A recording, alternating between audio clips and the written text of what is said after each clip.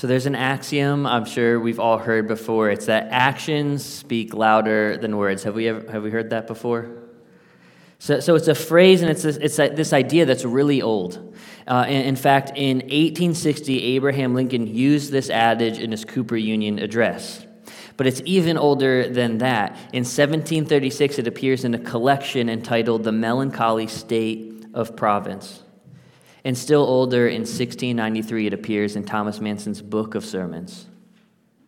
And still older, in 1628, the phrase appears in the transcripts of a UK parliamentary debate.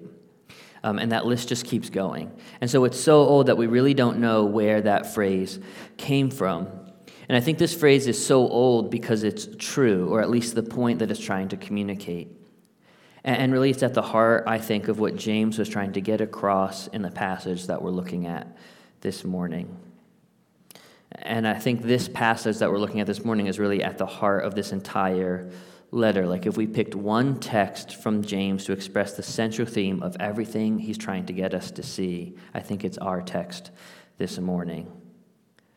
And so really, it's this question: do our actions reflect our words? Put differently, does our faith work? Is it real? Is it genuine? What does it look like? What does it do? And how do we know for sure? And so this morning, with Evan away, I'm going to have to ask us these questions. We're going to answer some of them this morning. And listen, for some of us, that's going to be difficult. Because James here is challenging us. He's intentionally challenging his readers to test their faith, to stretch them to their limits, to see if they prove genuine or not.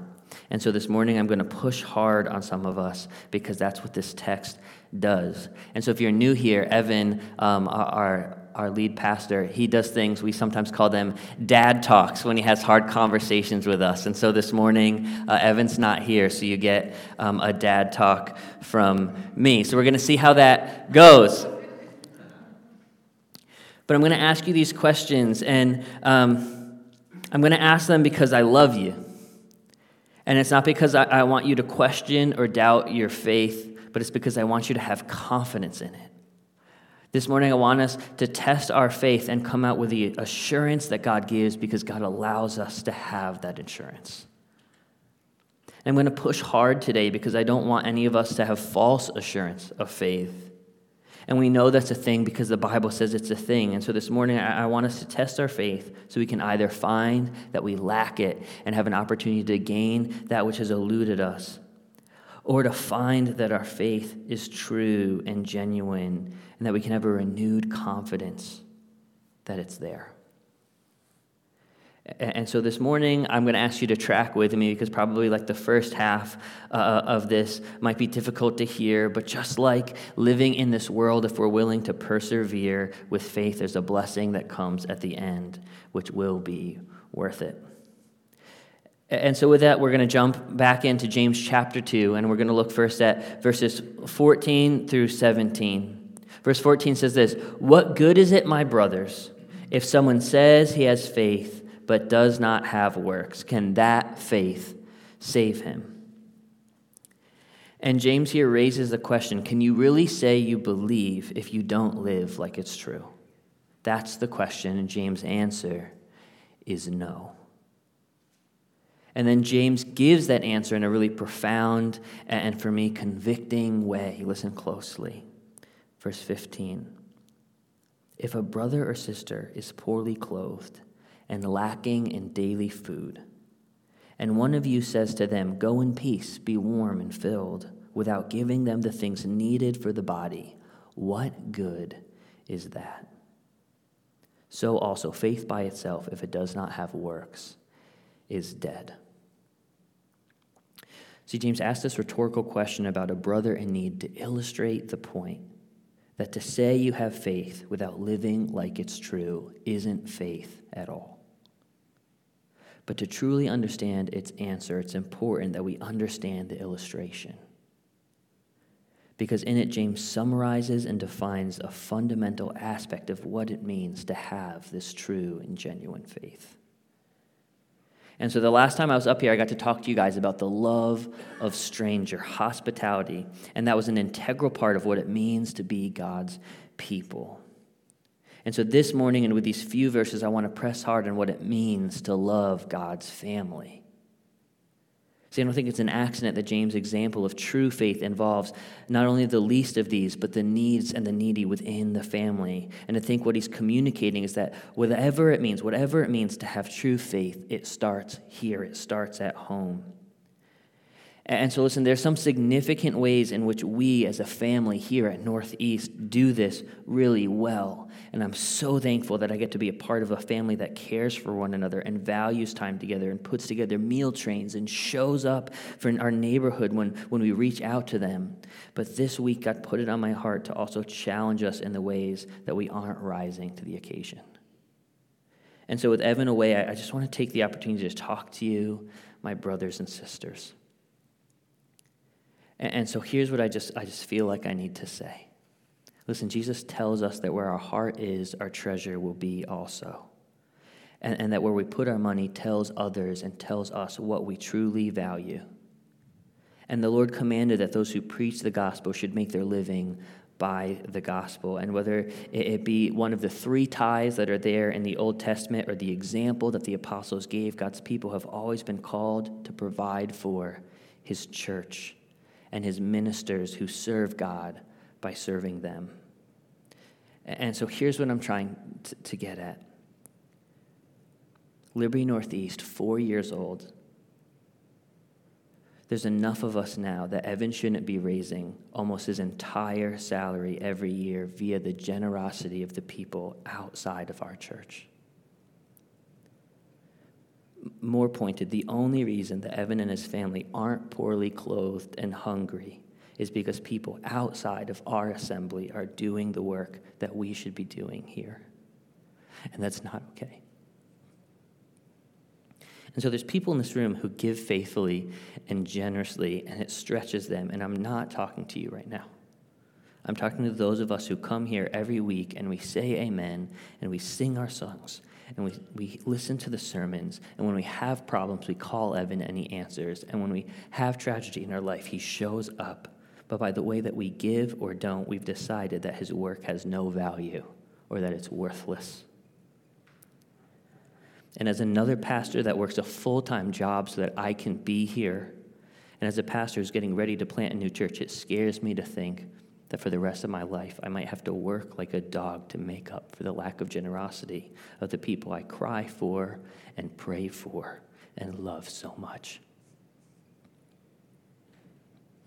And so listen, I don't know how much any of you individually give to support everything that Evan does here or that we as a church do here, but I know how much my wife and I give, and I can do the math to figure out how many of us it would take to fully support this place, and it's not that many. And we take attendance every week, and we have membership here, so I know how many of us call this place home and call Evan pastor, and I can do the math to figure out how much each of us would have to give to share that burden, to fully fund this place and make sure that Evan and his family are fed. And that number, what we'd have to give, is embarrassingly low. And yet, as of this week, there's a $14,000 deficit in our budget, and that's not because Evan's spending it on himself or we as a church are unwise with our money, but it's because we are committed to generosity. Our leaders are committed to giving to those in need. When somebody calls and has a problem, we do everything that we can to meet that.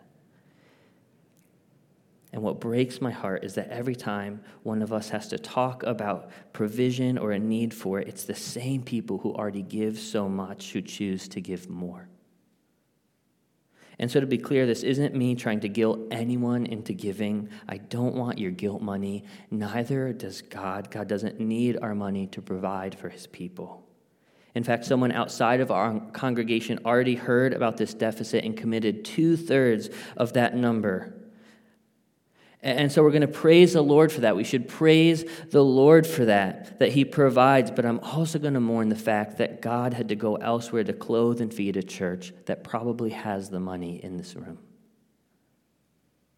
And so listen, if you're somebody who has a balance within your finances such that you value God and his ministry and what he's doing here, and you provide for those in need, and you also enjoy that which God has given you for you and your family, he wants you to do that. If that's you, thank you.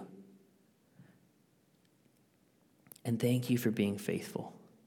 But for those of us who don't give out of our first fruits, listen, that's Cain. And God loves you, but he's not pleased with the scraps that we give. And this morning, God's saying to us, like he said to people before, I don't want your sacrifices, I want your obedience. So please hear me. I want you to give because you love God and you love his family. And I want you to see them fed because you love Evan and you want to see his family provided for because God says that's our job. And I want you to do it cheerfully because you believe in the mission of Northeast to live, speak, and serve as the very presence of Jesus in our neighborhood. And I want you to give because your faith is real, and when it's pushed or tested, it goes to work and it puts its money where its mouth is. And I want you to give because God hasn't withheld anything from us. He gave us his son and gave us his place in the family and at his table, so of course we'll give back. It's his anyways. And so James chapter 2, verses 14 through 17 tells us that faith without works is worthless.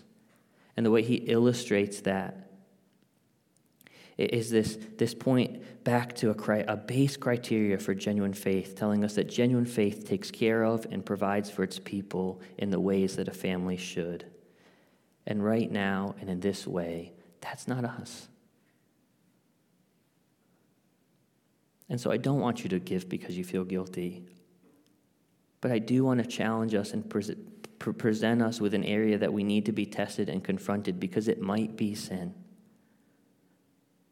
But so much more important than that, I want to remind you that Christ paved the road to repentance with his blood so that when you feel the weight of your guilt or your shame, you can leave it on the cross because he crucified it there, and we can move forward in freedom knowing that he, and in this case I, aren't going to hold it against you. But James is saying here that faith without works, it's worthless. But he's also reminding us that a faith that works is freeing and it's worth it. And so there's that. That's what I had to say. And as James continues in these first few verses where he pushed really hard on his family with the hope that those who need that push would respond with active faith, proven genuine by their conviction and will to move forward in repentance, he also shows us how some will respond.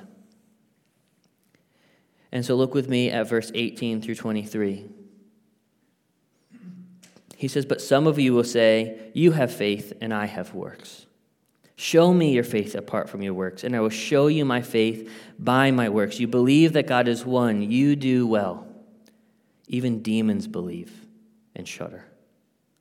Do you want to be shown, you foolish person, that faith apart from works is useless? Was not Abraham our father justified by works when he offered up his son Isaac on the altar?"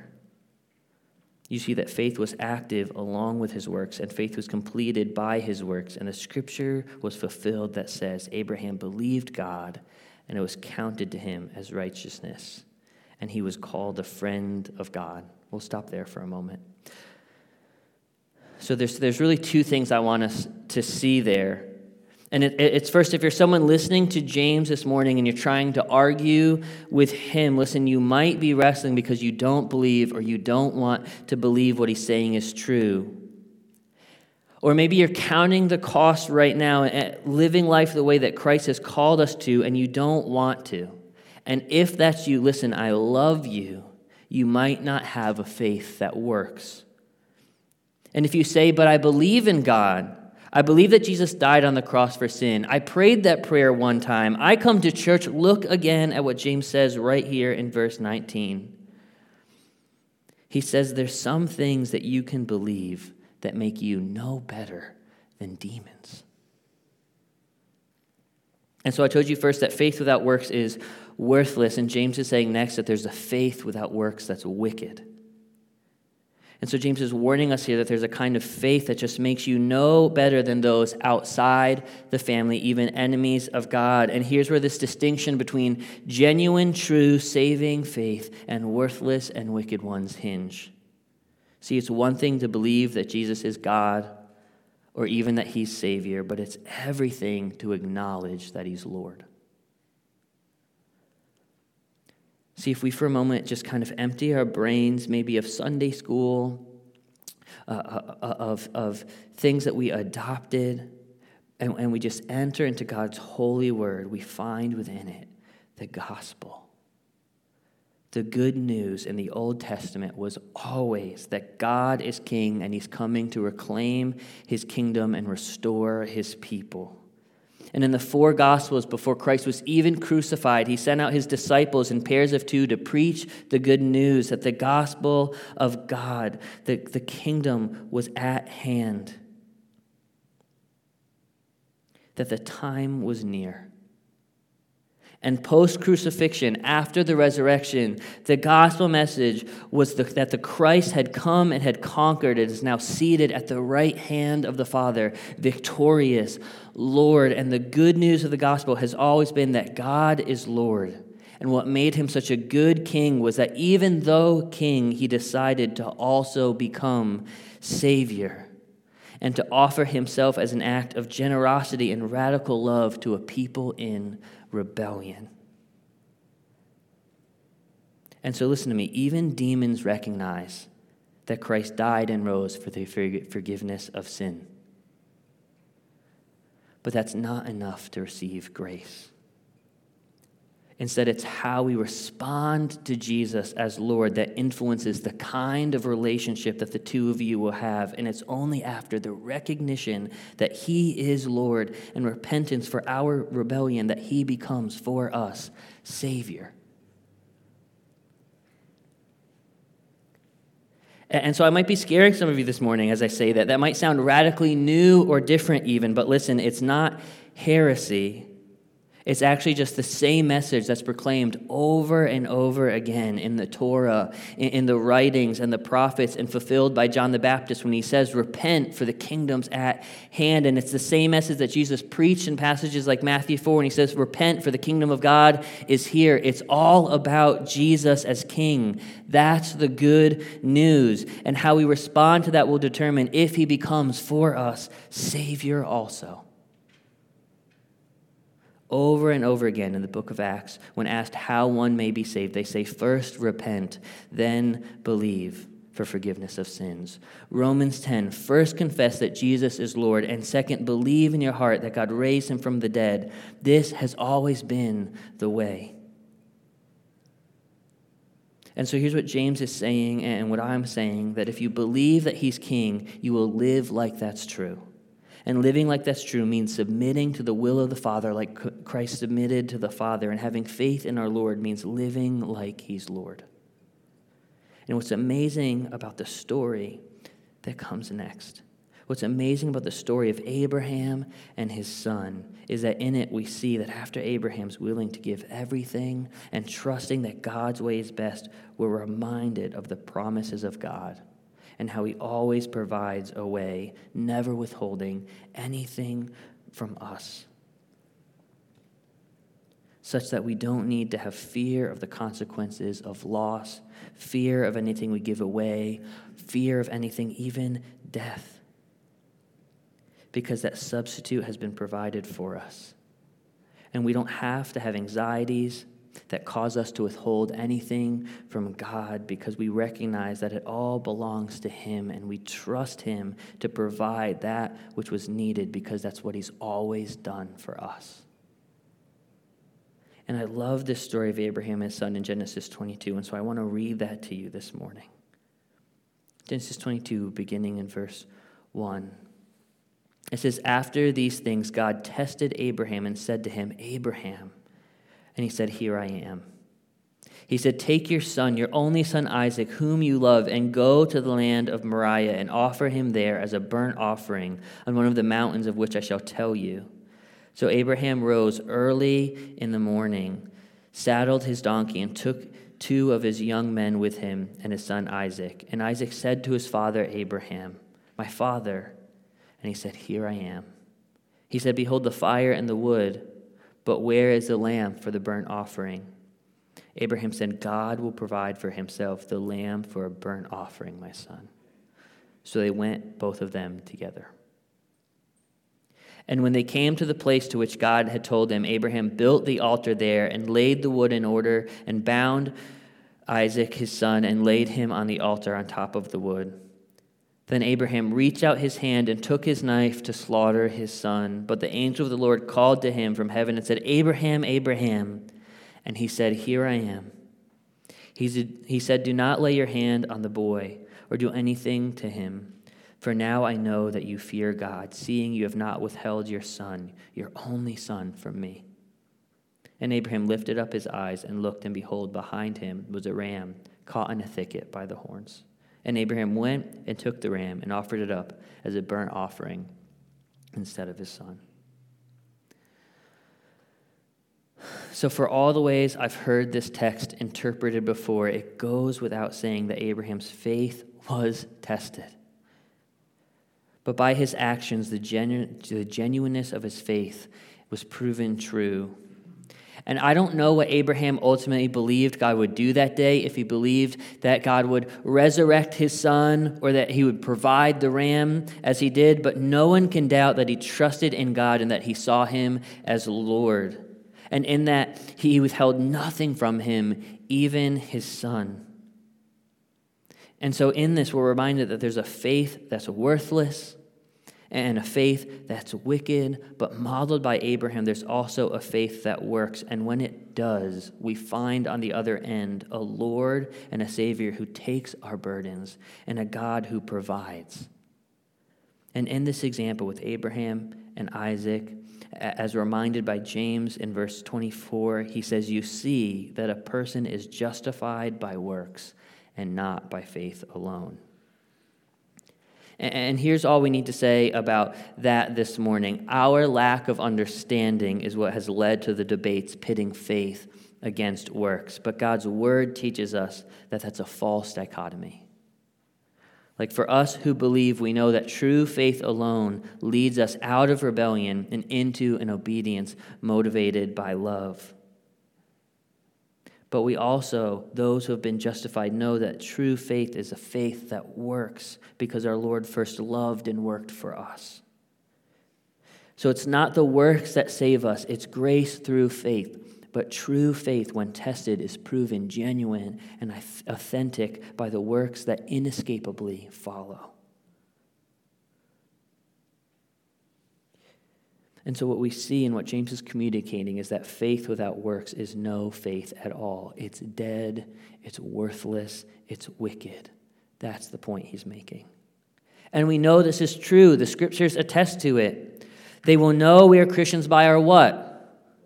Love. And Christ showed his love for us in that while we were still sinners, he what? Died for us. And if we love God, we'll do what? Keep his commands. And as he said to Peter, Jesus says, if you love me, what will you do? Feed my sheep. So adoption into God's family is free. It's always free. Christ paid that price, but being a part of his family means working the family business. But what a good job that is. Working alongside our Father and with Jesus our Lord, but also our brother who makes the burden light and who provides everything that we need, withholding nothing from us, not even his son, not even his life. This is the Lord we so freely follow, even when it seems hard or when he calls us to give or to share what we have in order to be vessels of his provision for our brothers and sisters. And listen, with the example that I challenged us with today, I just really want to be clear. This isn't me talking down to you. I'm in it with you. I'm preaching to myself. And I'll never be the one to tell you how much to give, but I will tell you that he calls all of us to do it. And I don't want anyone's response this morning to be given out of guilt. God doesn't want it. But I will ask you to test your hearts and your faith and ask the Lord if this is an area where he wants you to grow. He calls all of us to generosity. And I want you to ask God where and how much he wants you to give. And I want you to be, to oblige his whatever he gives you, that you will respond with a true faith, with gladness, recognizing that it's worth it. And I want you to give because baked into generosity is this blessing and gift that's freeing and good, and it can only be described by those who have faithfully experienced it. And as we finish this chapter, James gives yet another example of the kind of working faith he's talking about. In verse 25 and 26, he says, "And in the same way was not also Rahab the prostitute justified by works when she received the messengers and sent them out by another way? For as the body apart from the spirit is dead, so also faith apart from works is dead." And I'm so thankful that James chose these two examples that he did. First, the father of the faith, a Hebrew man of prosperity and promise.